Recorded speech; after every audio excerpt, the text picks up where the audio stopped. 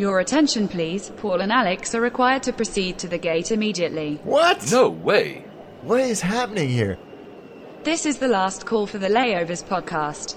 Really? Come on, man. This is our thing. We got this. Oh, yeah.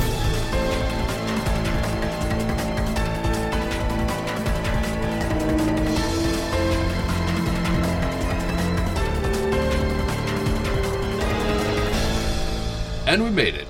Of course, geeks. Flight 61 to Marseille. Hi, Alex. Hey, Paul, how are you? Very good. We're going to Marseille, not only because we're going to talk a lot about Europe in this episode, but also because you've been there and we're lacking sun here in London. We are lacking sun. We had a lovely weekend, but now it's regularly scheduled weather. But yes, I did go to Marseille a couple of weeks ago. Very interesting airport. I think I've actually never been. I've been to Nice, which is not very far from there. So, I mean, I'm very curious to understand how interesting is that airport. Yeah, there's a lot to talk about. Just little tidbits here and there. I'm looking forward to talking about it. And how cool was that episode with Mark, the last episode? So cool. So many interesting stories. I mean, it was nice because it was just the three of us geeking out, really. Yeah. And I'm glad that the reception has been so positive. So thank you guys for that. That's what I was about to say. That there's been so much feedback that I probably won't have time to actually gather it all for an episode, but really thank you guys. We've got also not a lot of new listeners, so hi everybody. Hello, thank you for tuning in. So really thank you, and thank you Mark again, because we really had fun. There's actually some stuff that I left on the cutting floor. There was other jokes that we were really like rambling as geeking out and it just didn't fit in the episode. But as we said at the end of the last episode, we're gonna redo something with Mark at some point because it's just too much fun to. Yeah, it is. It really is fun. And it's so cool to be able to ask so many of these questions that we always wonder about to an actual pilot of one of our favorite airplanes as well. So it's a great opportunity. We had a lot of fun doing it. So, since we are on people talking about, giving us feedback, I've been promising that for I think 3 episodes. So let's go a little bit of the reviews because we like to acknowledge people that take the time to write to us, or write on iTunes, or write on Facebook. So first we got, and I think I mentioned that 2 episodes ago, we got an email from Matt. That was an amazing email. It's actual fan mail. I mean, I'm sure you, Alex, must get that a lot because, you're a superstar now with your attaché. Hardly. But yeah, this was such an amazing email. Come on, you were recognized in the lounge. Was it not in the Heathrow lounge? Were you not recognized by someone? Oh, yeah. See, you're a superstar.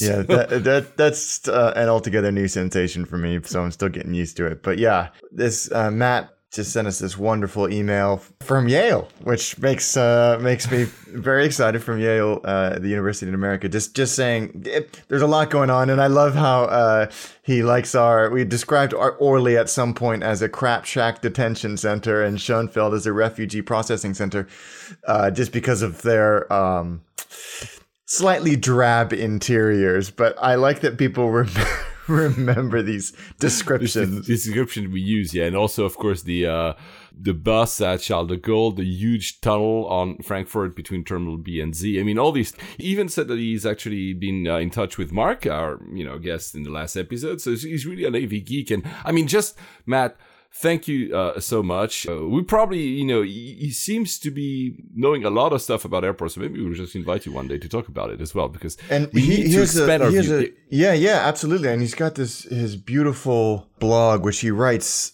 amongst other things, about some of his travels. And they really are, it's beautiful writing. So if you get the chance, it's medfly.org. Yes, medfly.org. Is his website. So thank you so much, Matt. We really do appreciate. And I want to apologize because I never actually replied to the email, which I'm going to do. By the way, guys, we're recording today. It's September 25th. We're both about to travel, which is why we're recording today. And you're not listening to this at least before early October. So hi from the past, guys. I know a few iTunes, a few reviews, there's been actually quite a lot. One is from John. They're all 5 stars. Tap in the back, Alex. Hi guys, I recently discovered the podcast and I don't know how I missed it. It is fantastic. He's also a One World Emerald member. He loves lounge hopping, especially in Hong Kong. So he has something in common with you and me, Alex. He's been binge listening to the shows. I always feel bad for these people because I'm not sure how it is to listen to Alex and me rambling for 60 episodes in a row. Yeah, that's a lot of listening. And our earlier episodes were not as sharp probably as today's. He actually has a YouTube channel where he does actually trip reports. The thing is, there's no link in your iTunes review. So John, please send us via Facebook message, Twitter, just with the actual link of your YouTube channel. We'll be very glad to not only check it out, but also mention it in the air. Another review. Daking is the best from the US. A great listen. Even though I'm not an airline geek, I'm still enjoying listening to, as Alex and Paul are great personalities. Thank you. That's very kind. Craig, the geekiest podcast I subscribe to, and I love it.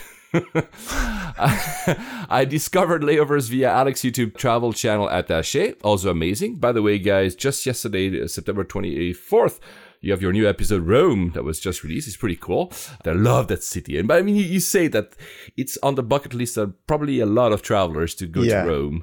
But it has great airports too. I didn't go to Ciampino, so I don't know about it. But certainly, Fiumicino was impressive. So Ciampino is, I've actually never been to it either. It's more the low cost now. I think Ryanair, we're going to talk about Ryanair in this episode. Ryanair flies there.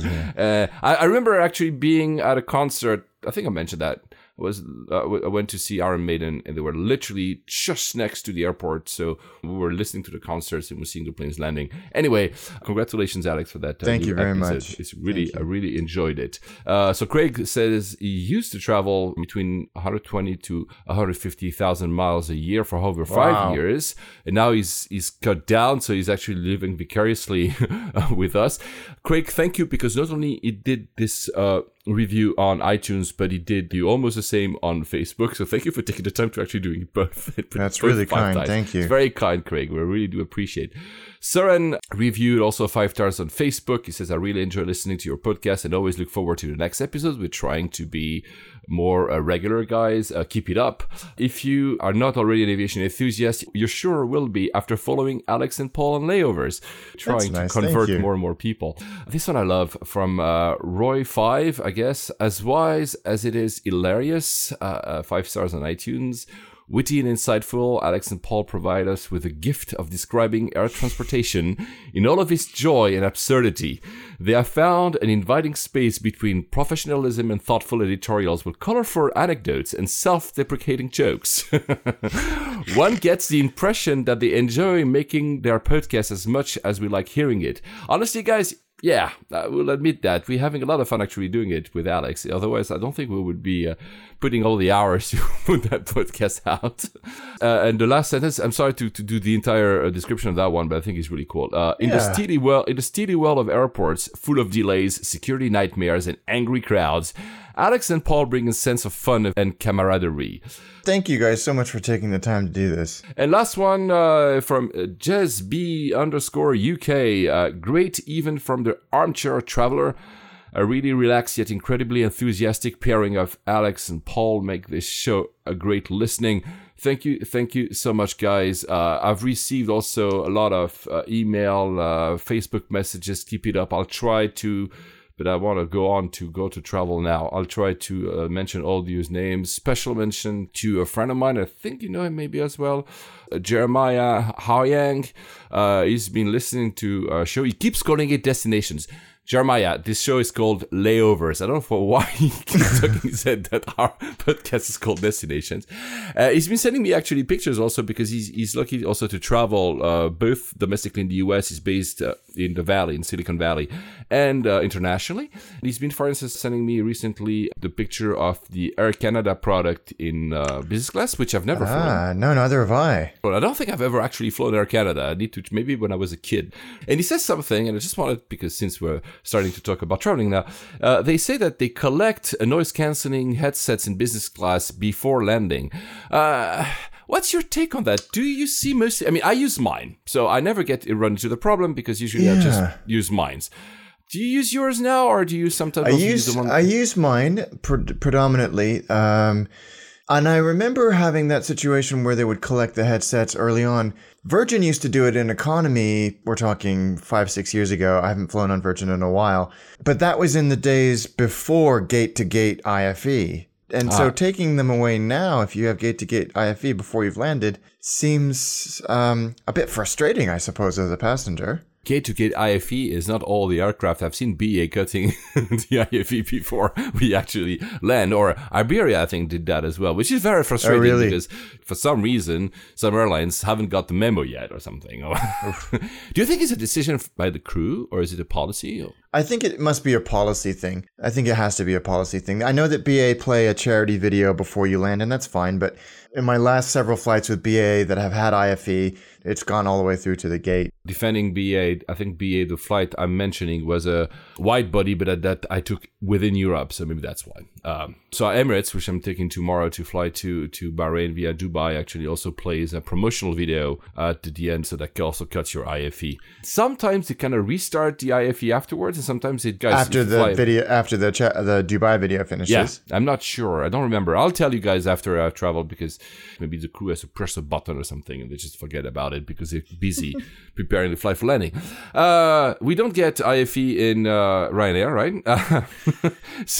No. For those guys, because maybe we have also people that have listened to the last show that are new, we do not only talk about Europe, although Alex and myself are based in London. We actually balance quite well. And Ryanair, although people, of course, link it with Europe because it's European based and has European operations, the impact and the importance of that airline in the world is actually pretty much understated, because I don't think a lot of people realize that not only it's the first airline in Europe, it's the most important airline in terms of passenger traffic in Europe. It has almost 90 million passengers carried. It's currently 90 million. It's almost 120 million a year. It's actually bigger than the Lufthansa Group. The Lufthansa Group is, Lufthansa, Swiss, Austrian, and Brussels Airlines, right? So there are 4 airlines, and they're smaller than Ryanair. So Ryanair is really, really a big airline. They're huge. It's also the 5th biggest airline in that same metric in the world. Yep. I think it's just the Americans are in front of them, so the 3 big ones plus Southwest. It is really the biggest, with Southwest, the biggest low-cost airline in the world. And they're having a lot of issues. You want to run them down. They are having a huge, and I think it seems like it's, to use a overused phrase, a perfect storm of issues that I think in isolation would be reasonably innocuous, but because they've somehow managed to happen all at the same time, it has been disastrous for them.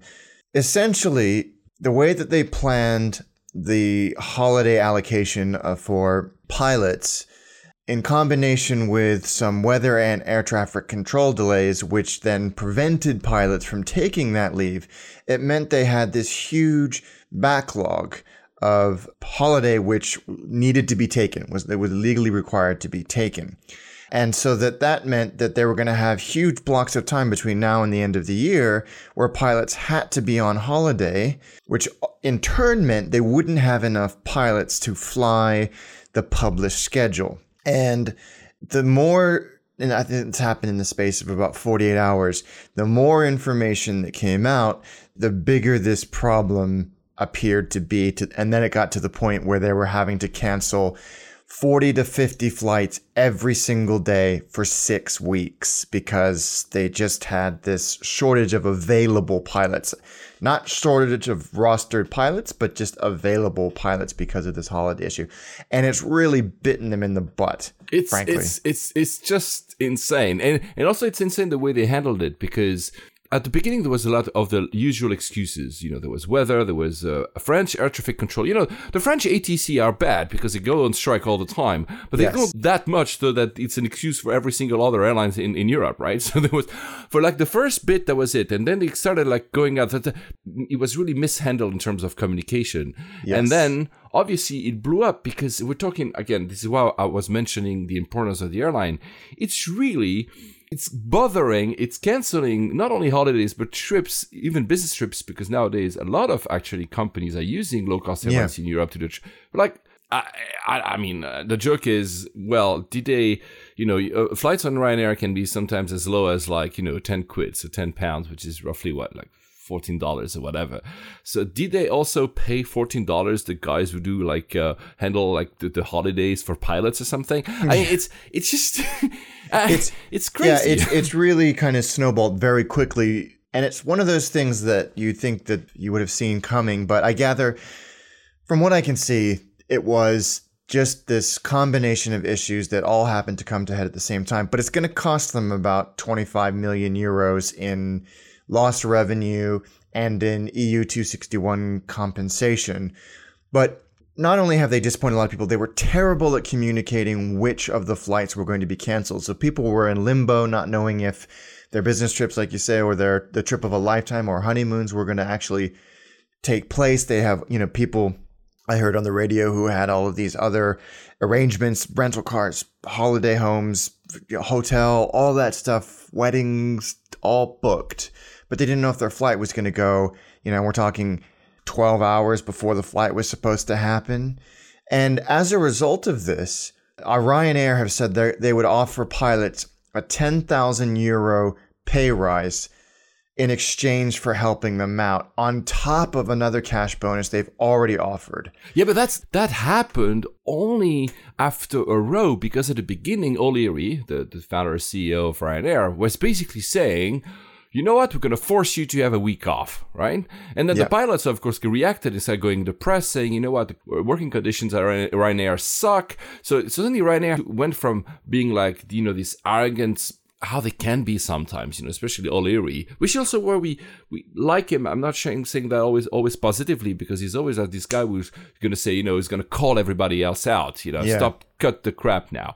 He went through this kind of attack towards the pilots and the crews, and then suddenly, of course, the pilots and the crews started writing in the press. There's been articles. There's been this famous phone call on LBC, which is a radio here in the UK, where one of the pilots describes for what he says being horrendous work conditions. And suddenly Ryanair can see that there has been a shift in communication. They went from aggressive, arrogant to defensive. And now they're like, okay, we're going to give you like a 10,000 here. It's not like, oh, we don't need you for a week. It's not, oh, we're going to give you cash or you shut up, basically, right? Yeah. It's been a bit of a PR nightmare for them.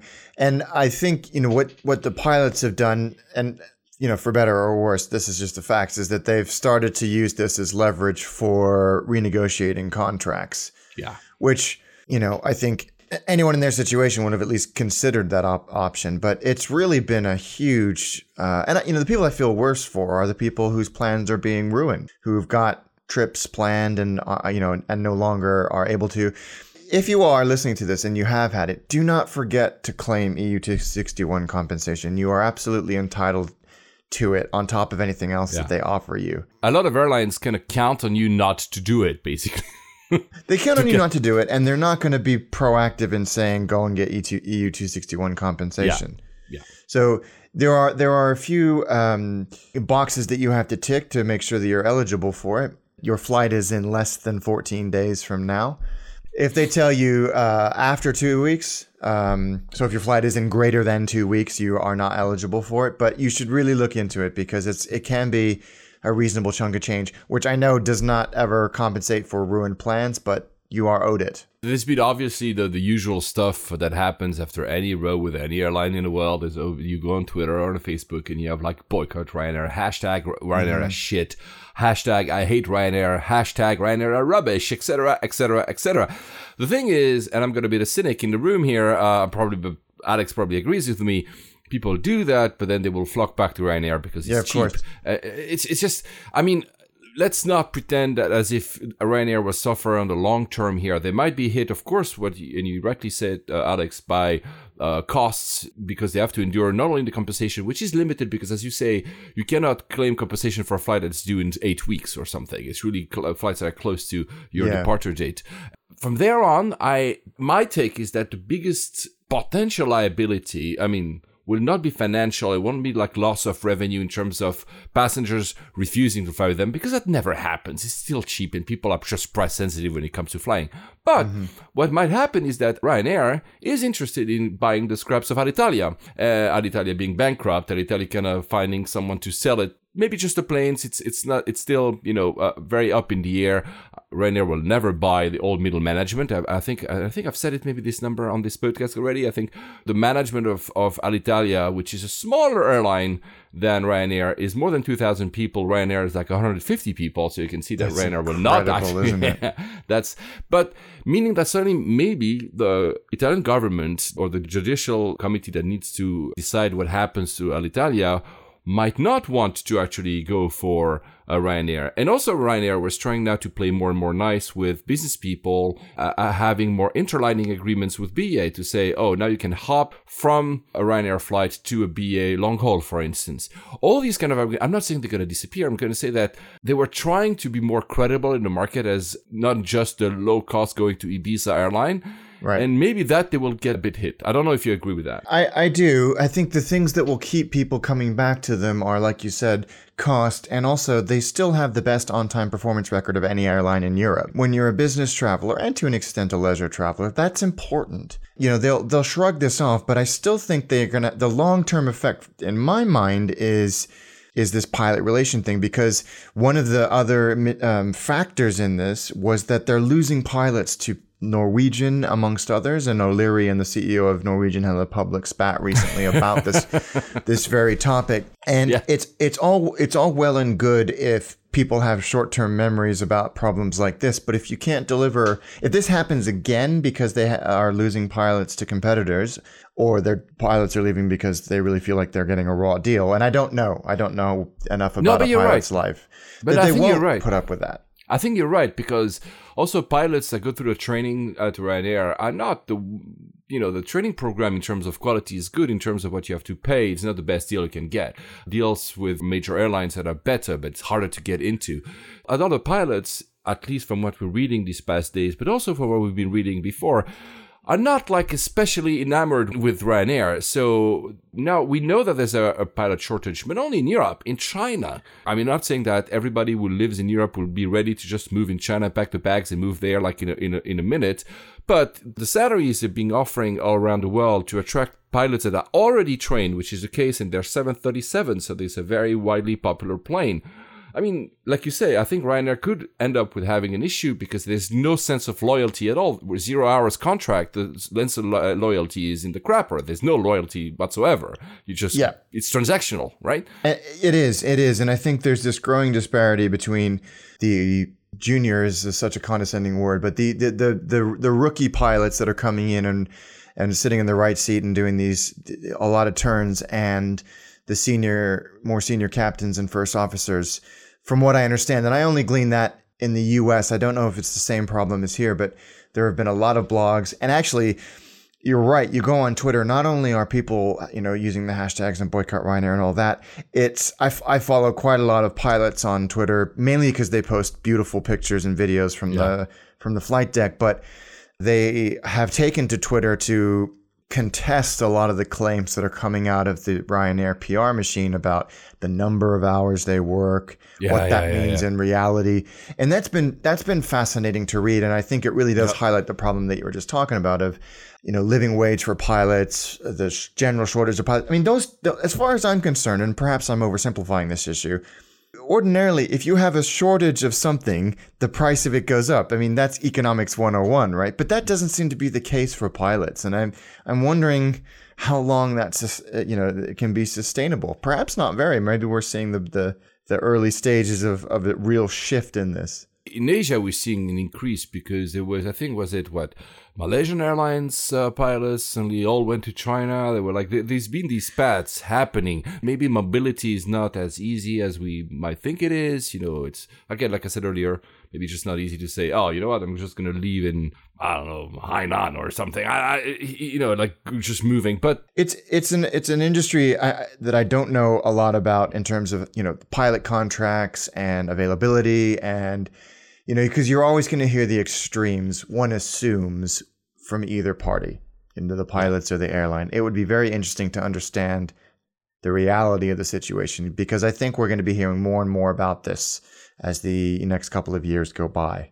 You mentioned the spat between Ryanair and Norwegian. Of course, Norwegian is now the other big rising low-cost airline in Europe, and also because they do long haul, which is something that Ryanair hasn't started doing. We know they have been mulling it forever, but will they ever start? We don't know. But there has been a spat. I actually read, I don't have the source in front of me now, but O'Leary said, the CEO of Ryanair said that Norwegian won't pass winter.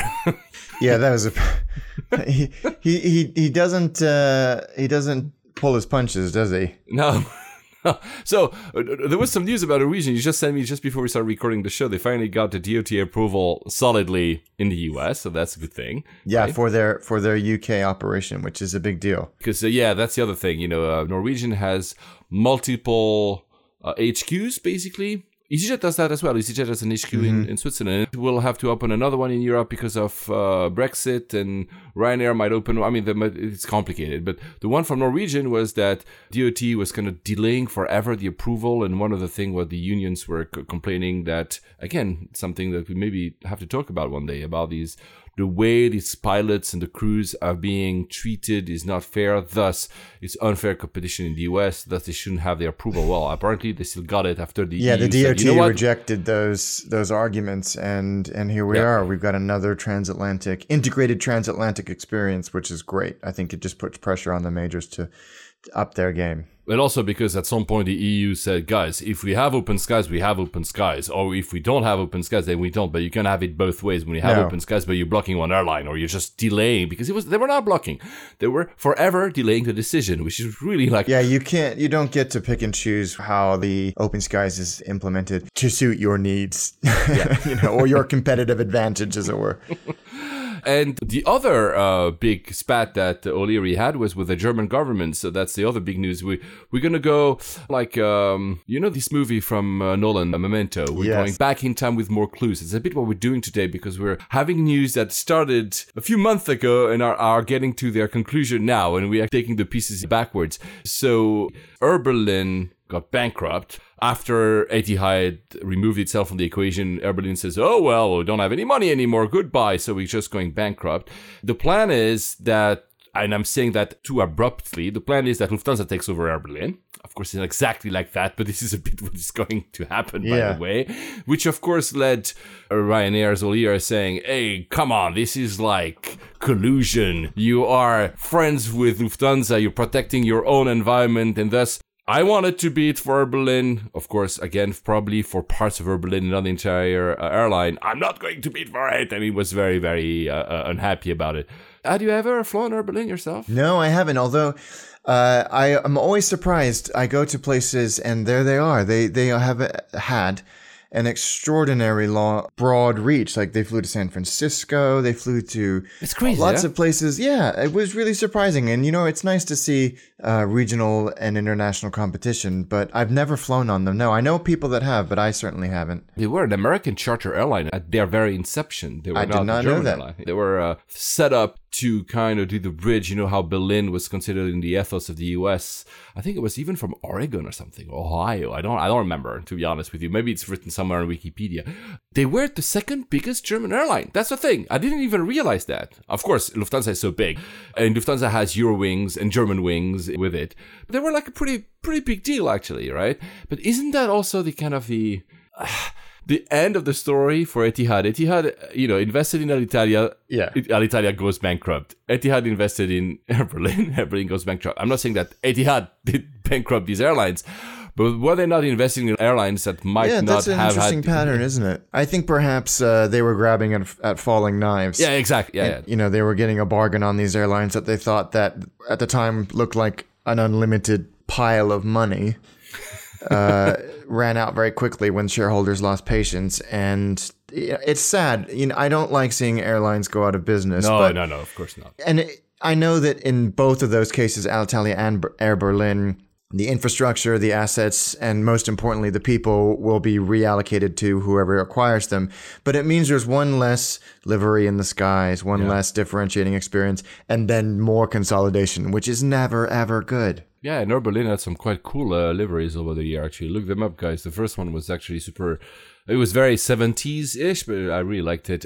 So it's the big failure for Etihad. Etihad still has, I think, stakes at Air Seychelles and, was it like Serbian Air or Air Serbia or something? And Darwin in Switzerland, don't they still have this? Yeah, you're right. I think so. Darwin, you used to be Babu, F7. But they really are going, it looks like Etihad is going back into a more kind of boutique airline. I'm saying that because Emirates is huge, and it will remain huge most probably. Qatar probably will remain, but they have their issues with especially the current ban over the airspace, etc. But Etihad, I don't know what play there is for them now, because if they don't have any of these interlining agreements, they still have Jet Airways as well in India, right? But apparently this one is unwinding as well. I've heard something that, I don't know, we'll see. That also leads to another interesting point, because Alex, you had mentioned that many times for the US, the ownership rules. Ownership rules in the US is like 25%. No more than 49%, but it's no, that's in Europe. In the US, it's 25, right? Or maybe it is 25. You're right, but I think it's one of those rules that's yeah, exactly. It's open to interpretation. Money is money, right? Yeah, and ownership does not equal control. Exactly. You could have 30% of an airline. See, so that's the thing here in Air Berlin, because I think it's a very good example. So Air Berlin, Etihad never had more than 20, I don't remember exactly, but I think it was almost 30%. So it was not, by far not 49%. But when they recapitalized the last time, I think it was almost maybe 700 or 800 million euros. So we're talking a lot of money. Wow. Instead of going into equity, so that would have shot them above the 49%. They did a bond. They said, okay, there's the money, but we don't have control. But come on, who actually has the reins of the company? And also they had, and that's also something that is very interesting, because that could be also something that happens in the US one day. They had bought and fully controlled their frequent flyer program of Air Berlin. So Etihad respected the European rules of not having more than 49%, but they were actually controlling the airline. Let's not kid ourselves. Yeah. Frankly, why would they invest or buy that much of an airline and not want to exert a substantial amount of control in improving its fortunes? Yeah, exactly. It was a perpetually convertible bond. That was the thing. I remember that Etihad emitted to recapitalize Air Berlin in the last time before they said, you know what, let's cut the losses and let's get out of here. The reason I mentioned that is that recently, I don't know if you follow that, Delta and China Eastern both bought 10% of Air France KLM. Yes, right? which has had a knock-on relationship to Virgin Atlantic as well. So they're really strengthening that. Well, it's an alliance kind of, but that Delta, Air France, KLM, Virgin Atlantic, China Eastern pact SkyTeam, basically. Yeah. SkyTeam, yeah.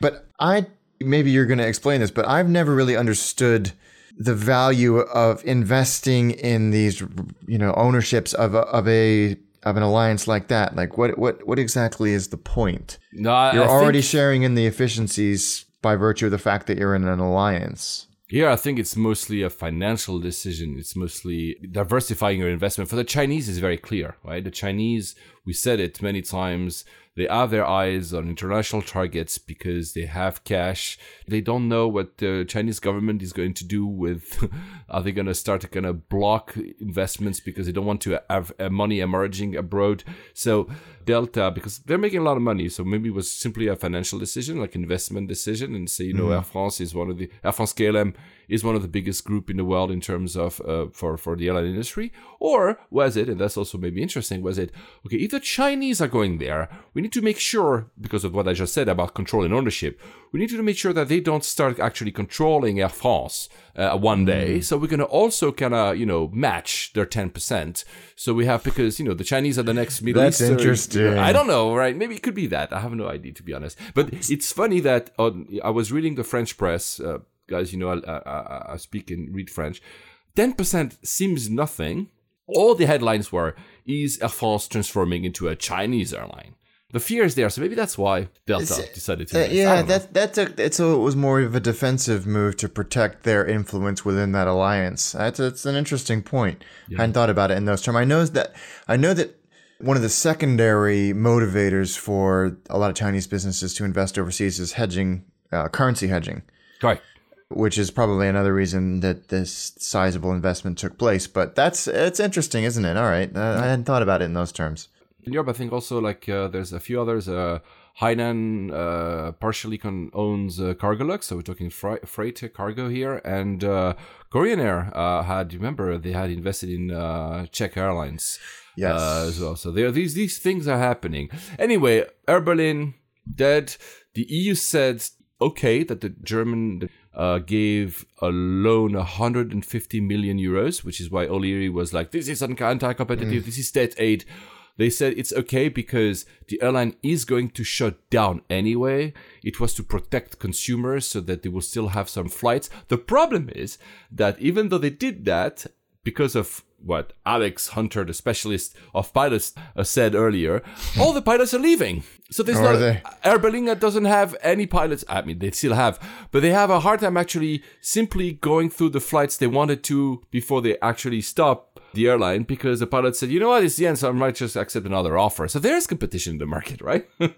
Well, that's good. But again, the consumer suffers, and you're right, $150 million is only going to get them, they'll get their money back, I would hope, but that doesn't fix the problem for, this is why travel insurance is so important. And as for the what was going to happen with the aircrafts, it looks like, and that was in the news a few days ago, it looks like that, as O'Leary kind of forecasted, Lufthansa will get the biggest part of Air Berlin. Will anti-competition EU bodies react? I don't know, because it's going to be basically they're going to own entire Germany.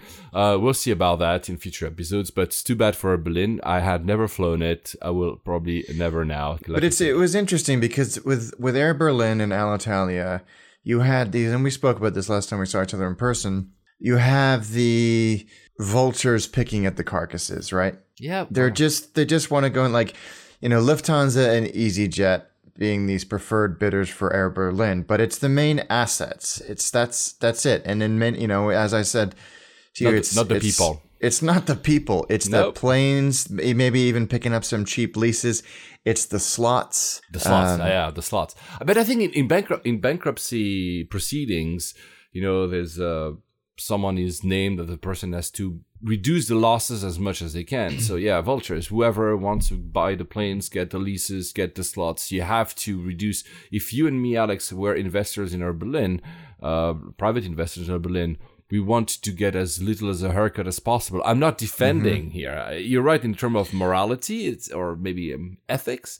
It's really not nice, and I hope the market is big enough so that these guys will find other jobs elsewhere. Yeah, because they're not going to be onboarded in new airlines like this. Maybe Lufthansa will onboard some. I don't know. We'll see. Well, I mean, one would hope, because I guess you could argue that Air Berlin was a competitor to Lufthansa. Were Lufthansa responsible for their demise and would benefit from their demise? I think that's a question that needs to be asked. But I think that's what O'Leary was getting at in his less than elegant way. He's right. He is right. And I hope that someone has a look at this, but we'll see. You just hope that everybody that was traveling on them and everybody that works for them ultimately gets what they need. But it's also that big specificity about this European market. We are both in an integrated market as like the US, but not. People still think about, Lufthansa versus Air Berlin. So this is very still local, which is still true, by the way. And in terms of the German market, which is the most important market in Europe, probably with the UK, Lufthansa has a grip on that market. That's it. In terms of the European market, well, that's arguable, right? The US the US is much more open for that. It's not like a Ohio market and an Oregon market, right? No, this is true. On purpose, I'm talking like small states here, but there is somewhat of a Texas market, but I mean, Southwest now is so big. No, that's true. That's true. I think it'll be very interesting to see how this situation finally resolves itself, because every day there seems to be a new complication with things like Nikki, the low-cost subsidiary, coming into play, and we'll see. I think it's an interesting case study for things like this that are going to continue to happen, because we still haven't heard the outcome for Alitalia, because they've extended the deadline for that bidding process as well. So there's two very interesting precedent-setting case studies going on in Europe at the moment. Let's go just for a minute in the US, because I found that news pretty nice, but I want to hear your take on it. Pittsburgh Airport reallows non-ticketed passengers to go to the gates. Lovely. You still have to go through TSA, and that's the thing, because as a non-ticketed passenger going through TSA, why not? At the end of it, I don't have a carry-on, I don't have stuff with me, so it probably should be pretty fast. Yeah. The thing is, doesn't that clog the lines for normal passengers? Like, all these guys are not here. I don't know. Yeah, one would hope that they wouldn't have made this decision unless they felt they could deal with this small increase in people. And you're right, they may not have bags, but they will have belts and cell phones and keys and wallets and stuff like that will need to be taken off and go through security. But I think it's great. There was something lovely about either being able to walk someone to the gate or pick them up at the gate. It's lovely. Yeah. I remember those days and I miss them. Yeah, me too. So I think it's good. I'm interested to hear how this trial goes because I think it is a trial, isn't it? They're not saying it's a trial. Yeah, I really hope it works. Was it not Mark who sent us that video? Was it Pan Am? Yeah. Oh, that was great. It was an old-timey video of. Was it an internal video of Pan Am? But it was this wonderful, and you're like, oh yeah, I remember how when flying used to be like this. I know that flying's not great now, but just you remember the things that have changed in the experience so dramatically in the last 20 years. There's some stuff that I don't miss, like paper tickets, right? And boarding passes and people. Yeah. I mean, they might be kind of nostalgic and like it's cute to see them, but that and having to check in the check-in desk every time. No, I don't miss that. I'm really happy to have boarding passes on my mobile phone, but when it comes to what you said about going to the gates, you have this freedom of movement in the airport, which is in that video, and I'll put the links in the show notes. The show notes are back, guys. All of them, by the way. The 15 minutes, I think it's 14 minutes video. There's some stuff and you see like. Yeah, as a kid, I remember I could walk anywhere. I was in the US when I was a kid and I was like, oh my God.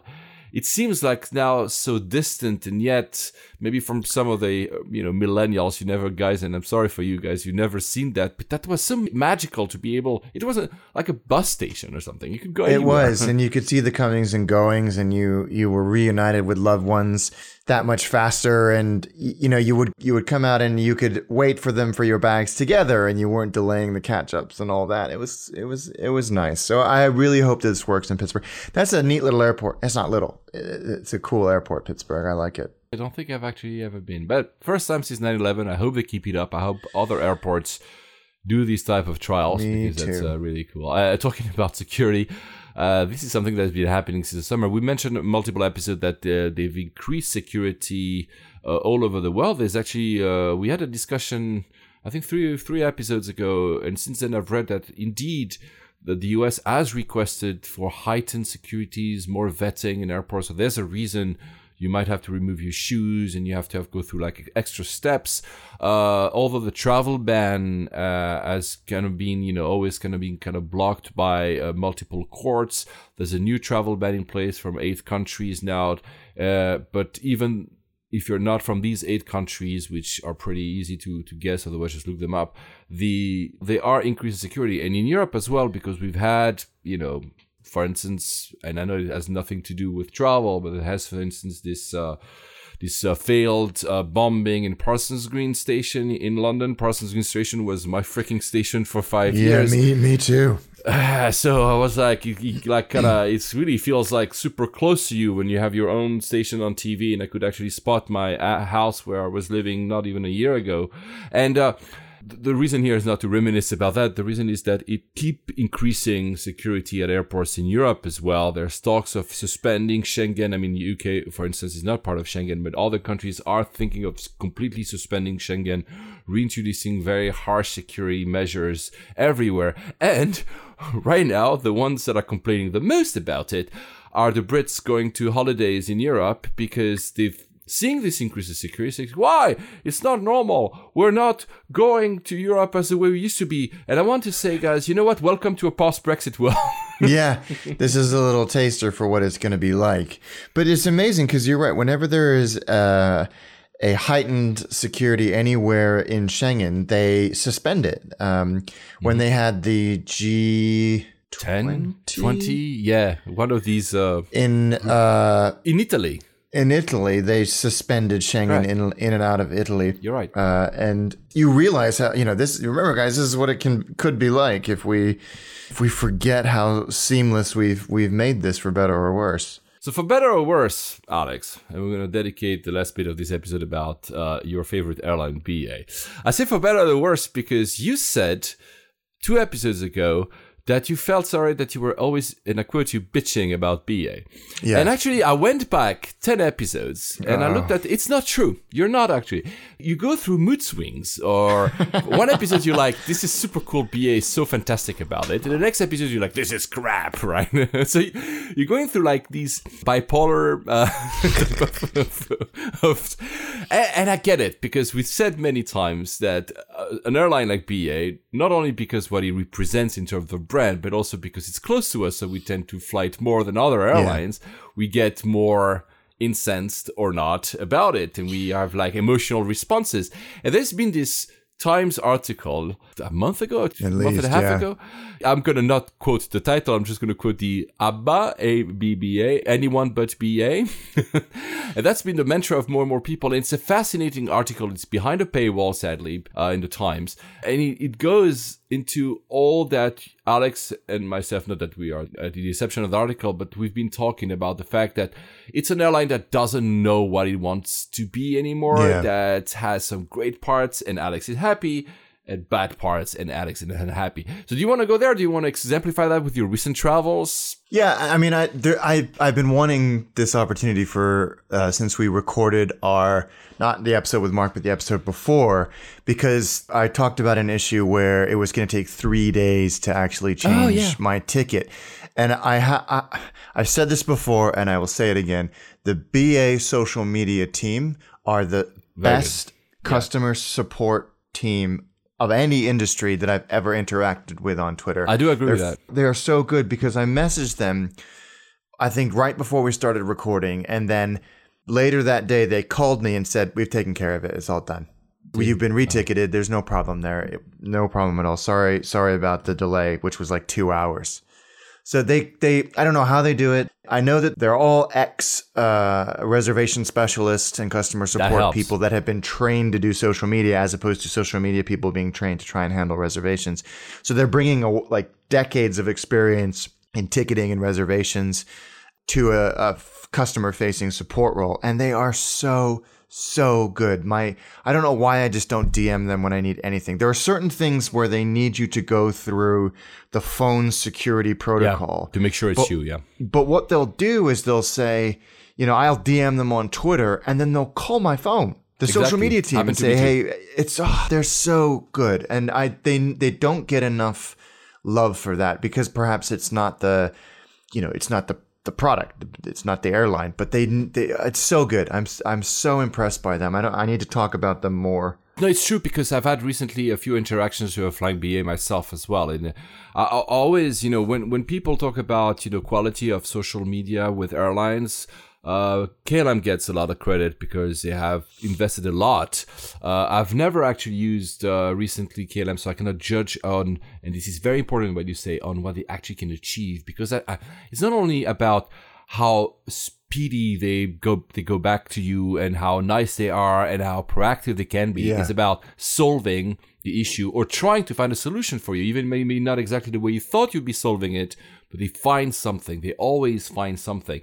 Delta, for instance, I used to always say that Delta was very good at this because they were one of the first one to actually, I think, add Delta Assist. The problem is that it was always kind of like, well, we're sorry, like these kind of try to gain time a bit. I'm not, the way I make it sound is not they very, were placating not very nice, you while, without actually solving the problem. Yeah. Whereas BA, sometimes I have to wait a little bit before they will pick up on my message, but there will be a solution 90% of the time. And that's actually something that is very valuable. I do agree with you. Yeah, I'm impressed with them. And I've done, since we last recorded a normal, quote unquote, normal episode, I think I've done 8 segments, maybe. So where did you go? Where did you go, Alex? I went to St. Petersburg, which is about 3 hours. And that was fine. We were in business. Although I don't know the answer to this. And I can't remember if I messaged you, but we were sitting in row 1 on an A320, so there's nothing between you and the galley and where the flight attendants crew, and of course the door. I was sitting right next to the door. The flight attendants, cabin crew, left the pin locks in the emergency exit. And usually when they do arm doors and cross-check before departure, one of the things they do is take the pins out, and there's a little compartment in the door itself, and they have a little flag around them that says remove before flight, and they wrap them up. Ours stayed in the whole time. It didn't seem like an issue to either of the front cabin crew, and I'm wondering, is it normal? I have no idea. I've seen. You know what I'm talking about? Yeah, because I've seen it on BA. I was not in row 1, but I was emergency exit. I think it was on a 321, and they had left them as well. I don't think it makes any difference. You can not miss them, right? Because of they're pretty. They're pretty big. Yeah. I don't think it is a safety issue at all. I'm just interested. I think their role is to prevent the accidental deployment of the chutes while you're on the ground, basically in between when you pull back and when you take off, and then they're actually needed. But anyway, that was interesting. Those flights were. They are what they are. They're innocuous. So hold on, because it's interesting. Sorry, listeners, to go into like a detail. So we're talking about one aircraft in BA. You said that you were in row 1 on the 320 from BA, and there was no separation, no wall between you and the door? No. Because I've seen 320s. No, it was a very old one. Okay. I was in 1A. I wonder if it was an old BMI airplane because it had the drop-down screens with the moving map. Mm-hmm, maybe. So perhaps it was. We went into the new was it terminal or was that to Rome? Anyway, the new lounge at Gatwick is very good. Even though we didn't fly out, I think you just want to add that to BA as well. They did a good job. I haven't been in a year and a half, so okay, good. Yeah, it wasn't bad at all. Yeah, and we were in the galleries lounge for at T5 for the other flight out. So what else did you do? You did my room. I think was before you FCO, because you mentioned that you loved the new FCO. You did St. Petersburg, and I think you went 2 times at least to the US, right? Yeah, I went to Chicago. ORD, yeah. Yeah, ORD.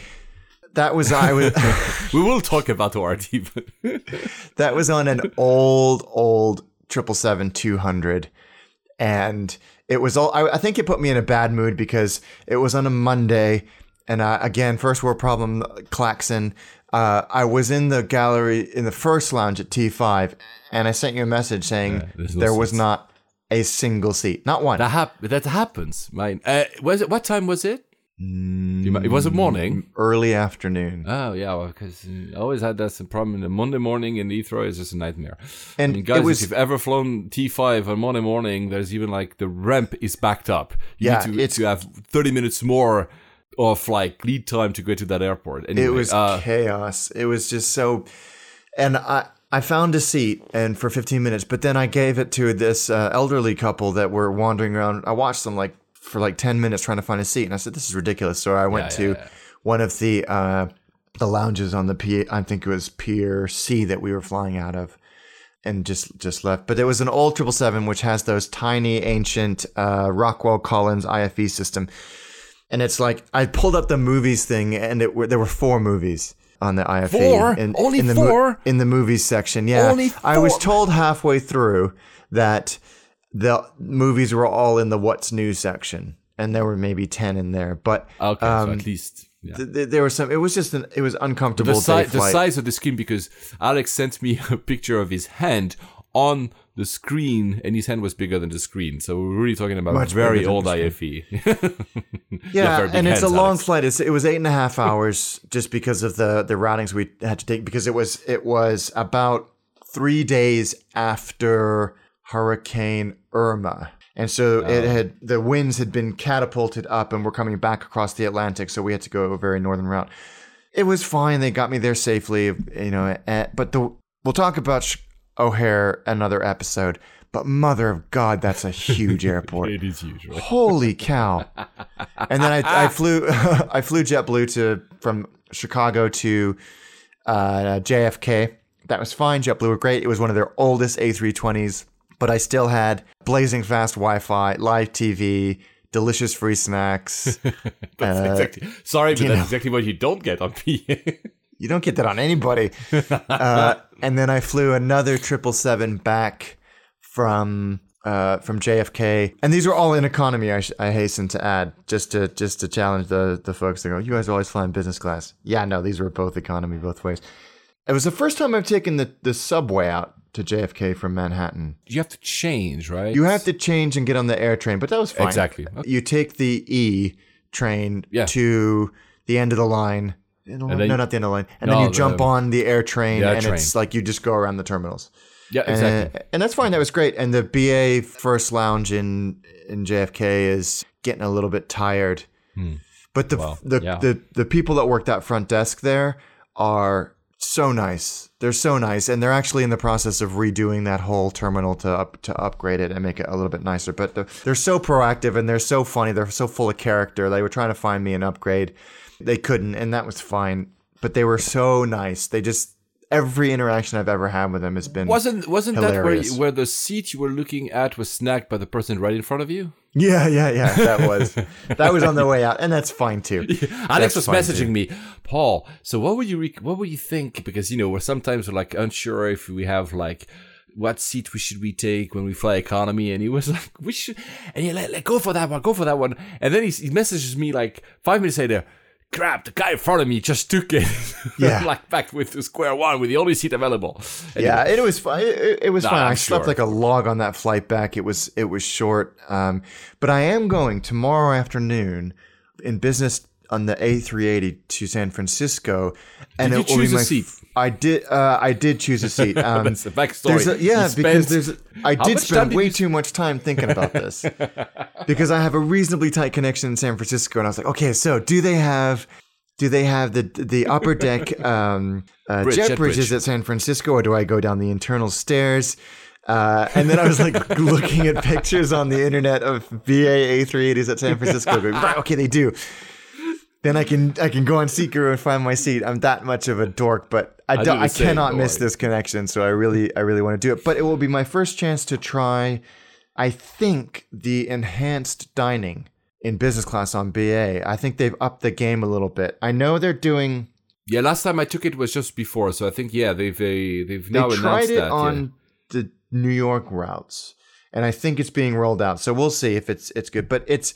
I like the 380. The 380, by definition, you're sure that the product you will have on BA, but pretty much on any airline, will not be the oldest because it must be 10 years at most or something, right? Interestingly, the West Coast specifically has been the subject of a lot of gauge changes, except for the 380. So for places like San Francisco and LA, where it is at least 2 flights a day, the A380 has remained very consistent, but the other flight has cycled between Dreamliner and 777, 2 and 300s, and 747. So it can be a gamble. If you get a beautiful Dreamliner or a beautiful 747, chances are you'll have a reasonably new interior. But the 772s almost universally don't. I think there's maybe 8 of them that have the upgraded cabins. Probably also because by definition 380s need these specific bridges, for 2, the upper and the lower. They cannot just put them on any airport or any route whatsoever. Right. They need to have these slots pre-reserved for 380s. We know that US airports is not as if, it's not, Dubai where there's like 25 380 gates. So I think once you get a 380, you pretty much keep the 380 unless you decide to, to simply change the aircraft for good. So yeah, you're right. There's no change of aircraft usually when you fly 380. No, yeah, it's just airline. It's the companion flight that's actually usually later in the day that seems to be changing constantly, seasonally. So I'm interested to see. I'm taking BA back from LA a couple of literally the day later. So it'll be interesting. I'm bouncing around JetBlue down to Vegas, and then Southwest Vegas to LA. Not Virgin. I can't do it anymore, man. I can't do it. I can't do it. And all to be fair, the JetBlue and Southwest timings worked out for me, but I actively ignore Virgin America flight. I just can't. It's like hanging out with an ex-girlfriend, that you're probably still a little bit in love with. It's just unhealthy. It's not good for me, so I'm just going to walk away. We'll dedicate one episode when the brand is actually dead. I'm not going to talk about Alaska today. When we said it's going to be more US Europe specific can't be so.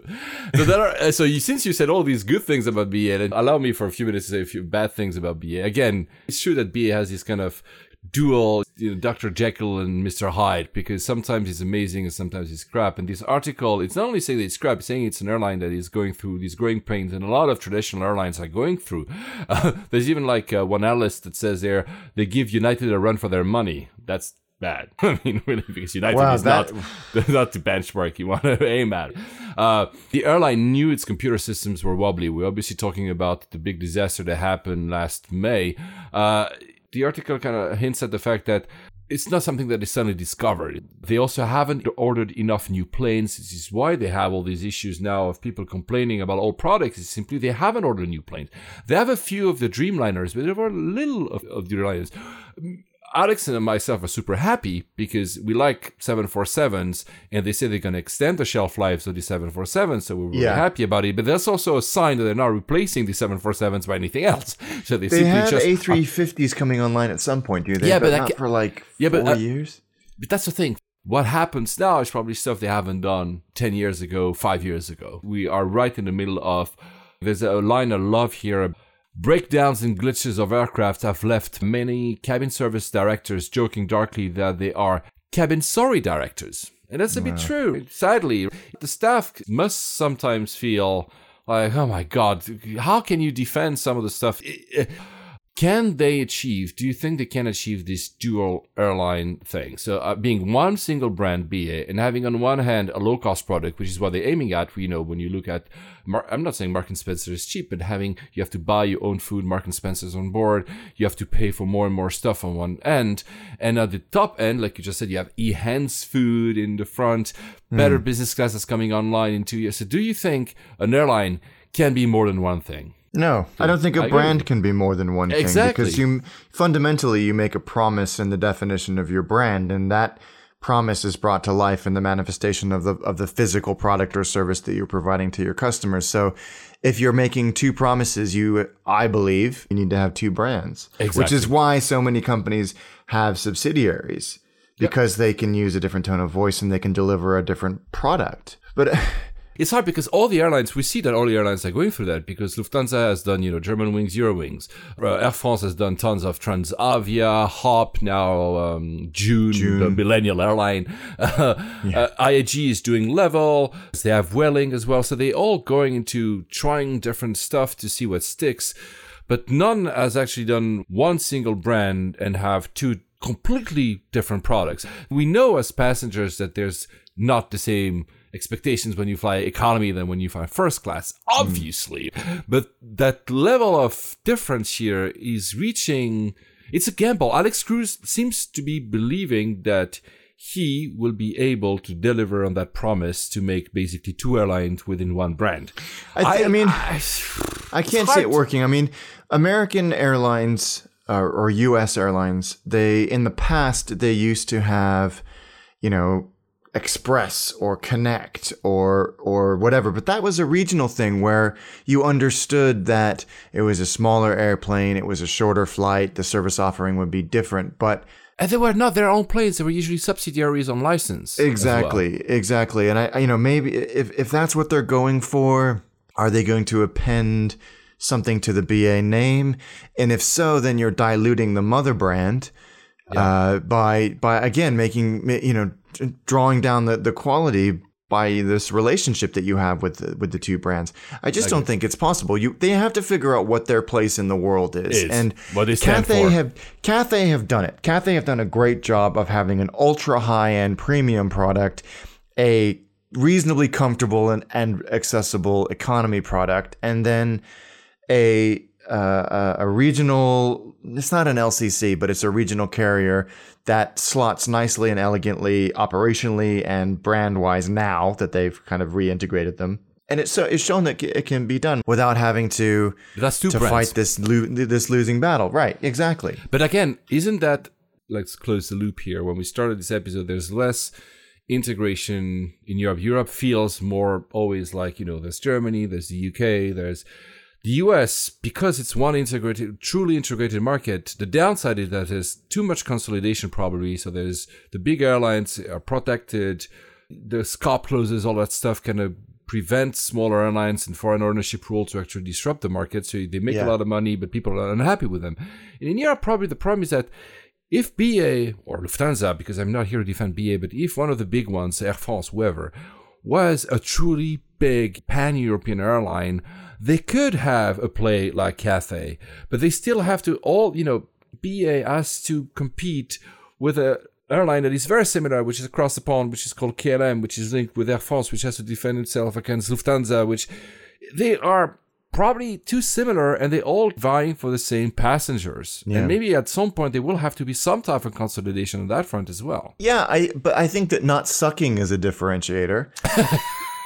Yeah, well, I honestly, and I think that Lufthansa are doing a good job of this. I think that they're, yeah. But here's the thing with Lufthansa, right? We don't live in Germany. I mean, I'll let you finish a sentence, but we don't live in Germany. And if you ask anyone in Germany, they'll tell you, yeah, but now I'm offloaded to Eurowings where they don't want me to be in a premium route, so they're not happy as well. Fair, but I think that Lufthansa are investing in the product across the board. So when I took my Lufthansa flight from Frankfurt to Paris, I love the fact that there was Wi-Fi on the plane that would allow me to stream content. I mean, that's neat. That's I didn't mind being in a what is like an hour and a half flight tops. That made the whole thing easier, and that wasn't just for the people in the front end. That wasn't for somebody on a 777 or a 380 in their case.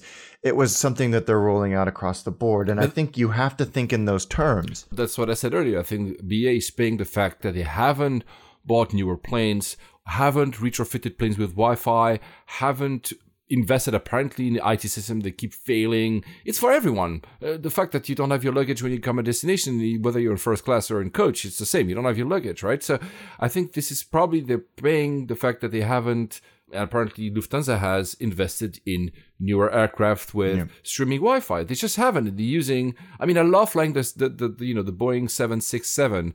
I flew it to, where was it, Edinburgh recently. I love it, but look, it's an old product. I mean, I may be nostalgic of like a wide body in Europe and having like these very leathery, I don't even know if it's leather seats, but they're wonky, they're wobbly, they don't really work. I love it, but honestly, not everybody will. Yeah, come on. Yeah. I don't know. I haven't heard a strong articulation of their long-term strategy. They put out these things saying, we're investing 400 million pounds in the business class product. And that's super duper. But what is BA going to be in 10, 20 years? What do they stand for? Is it going to be, this to fly to serve thing? Is that going to, are we going to look at that and go, well, you're only doing one of those things, and that's flying. You're not really serving. And I think, you've got to get the people involved in of course, because the people process. The people are, I mean, I sometimes criticize the people because I never believe into the sentence people say 99% of the people are nice. That's not true. In any company, it's maybe more like 90. You have always like people that are not good and should be offloaded to the company. I'm sorry, I'm not a unionist here. I'm sure I'm going to get a crap from saying that. No.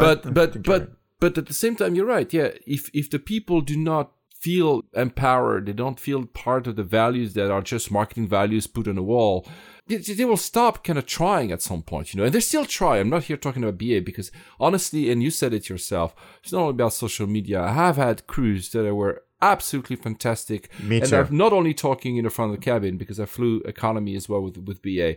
That's what you want. But at some point, there's only, if I put myself in their place, it's only so far you can go. At some point, if the airline doesn't care about you, and maybe we're going back to Ryanair here, at some point you're like, you know what? I'm just going to get for the best offer elsewhere. I'm just not going to care anymore. Yeah, and one of the articles, and perhaps it was in that ABBA article, one of them was suggesting that what we really need is more competition out of Heathrow. Yeah. A third UK airline that is regional as well. And a third runway to accommodate. And a third runway exactly. Because the whole slot thing. But that's a different conversation. Anyway, because we've already talked a lot, and we both have to prepare our travels because we're both traveling tomorrow. So before we go to the next travels, Marseille, you flew actually Marseille with BA. I did, yep. How was BA on that flight, and how was Marseille? Yeah, BA were fine. We went with the family, and again, we were lucky because I mentioned this on previous episodes. When we choose our seats, when it's the four of us, we do aisle, window, and then hope nobody takes the middle seats. Again, they were blocked, and it was a very full flight, so we had these seats between us. That was fine. The flights were a little bit late, but for that length of time, it doesn't really matter. Marseille Airport is not a nice airport. Like, it's not like it's not, you don't walk in and go, wow, this is cute like Long Beach or modern like Doha or Dubai. It's just very warehousey, very temporary feel to it. But setting aside that, and it is what it is, security was very efficient. You're through in no time to this very bland, dirty waiting area with not much to eat, and that's fine. It doesn't really matter. You're not there for very long. But you get the most extraordinary collection of airlines and therefore airplanes. Aha. Like lots of North African carriers, of course, with, France's historic connection to that part of the world. Lots, for some reason, I don't know why, if something was happening, but loads of governmental airplanes from all over North Africa and the rest of the world. I think there was a Mexico MD-80 maybe or something like that, but just an extraordinary collection of private airplanes, of government airplanes, of unusual carriers, unusual destinations that I had to look up, like the second city of Algiers. The name has escaped me, but I was like, where the hell is that place? And you look it on the departure board and you Google it. So that was super cool. Also, Airbus helicopter is based there. When you're driving in and you kind of come in over this hill down, if you're coming from basically anywhere in France, we were coming from just north of Montpellier, and you come over this hill and you look down and you see all these huge Airbus buildings. And when you taxi out, at least for when we did, we taxied right past it, and they were testing a Royal Thai Police Airbus helicopter, and there were all these brand new helicopters all lined up. So that was really, really cool to see. It's a very unusual airport. Don't go there expecting comfort and amenities because they're just not there. The lounge, which we went into very, very briefly, was the size of my living room. It was comfortable. Everybody there was very friendly. It's a very local airport, so they don't need. It's a very local lounge, airport, but there were there were flights to all over the world. Maybe our French friends can correct us. I think it's the third biggest city in France. Lyon must be second. Yeah, exactly. So meaning it's still an important place. The thing is, Air France has always had a very Paris-centric strategy. So they always everybody comes to Paris and we fly you out from Paris, which is why probably an airport like Marseille, which is again for a big city in terms of importance in the country, might not have been as developed as it could have been if it were another less, centralistic country, probably. Yeah. No, it definitely feels that way. And the vast majority of places that they fly to are regional, but forgive my pronunciation of this, Paul, but the airline, which is actually the second biggest airline in France, AIGLE, Azur, I don't know how you pronounce that first word. Azur. So they fly to the most interesting places like Dakar, Oran, Sétif, just amazing. So you go into all these places and you're exposed to these new cities and countries, and I just thought it was really cool to look out the window and look to see where these airlines are flying to. The one airport that everybody thinks about when you're talking south of France is usually Nice, because Nice covers, of course, the entire Riviera, but also covers Monaco, covers Cannes with the festival that happens as well. So that's why Nice, which I've flown very often when I was younger, is most well known. Whereas Marseille, I think you were going for holidays in a region. Is that why you used it? Right? Yeah. So I think it's because it serves that region, which is, by the way, superb. Yeah, and it has better and more regular service than the closer airport to where we're going, Montpellier. So yeah, it was fine. It was fine. Again, it's not the most comfortable airport in the world. Don't go expecting amazing duty-free and restaurants. Absolutely the opposite of that. There's an airport in Montpellier. There is an airport in Montpellier. Pretty big one. I'm sure that a lot of cities have their airport, but usually it's more like for very local traffic. But I never had an idea. Okay, well. Yep. Well, there you go, BA. Maybe, because I think you said that maybe one day BA will actually own Norwegian. Wasn't that the rumor that IAG wanted to buy Norwegian at some point? Yeah, that came up, I think, almost exactly a year ago, because I said I thought it was a good idea for Virgin to do it, but I think their strategy has changed pretty dramatically since that that initially came out. because I would love to have other type of airlines to fly from. Not because I don't want to fly BA, but sometimes I'm like, I want to try something else. Like currently, I'm trying to go. So I'm due to go to Madrid in 2 weeks, and I'm trying. So I could simply go, Iberia Express, BA, Welling. The 4 ones you'd get from the UK, and I'm like, should I go to Frankfurt to try to take the LATAM one that goes to them? It's like, I'm really stupid when it comes to flights, guys. I know. But you know what? Amazingly, it's cheaper to do it this way because IAG basically owns traffic from the UK to they really do. Unless you take EasyJet from Gatwick, which is not too bad, and Ryanair for us is really because Ryanair flies out from North London, so which is way too far. Difficult to get to. So where are you flying next, you?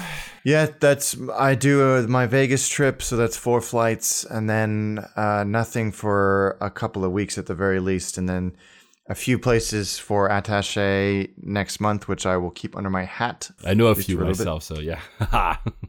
And as for me, I'm flying tomorrow to Bahrain, as I said. Whilst Alex was talking about the airport, he was looking at me, what are you doing with 2 phones in your hands?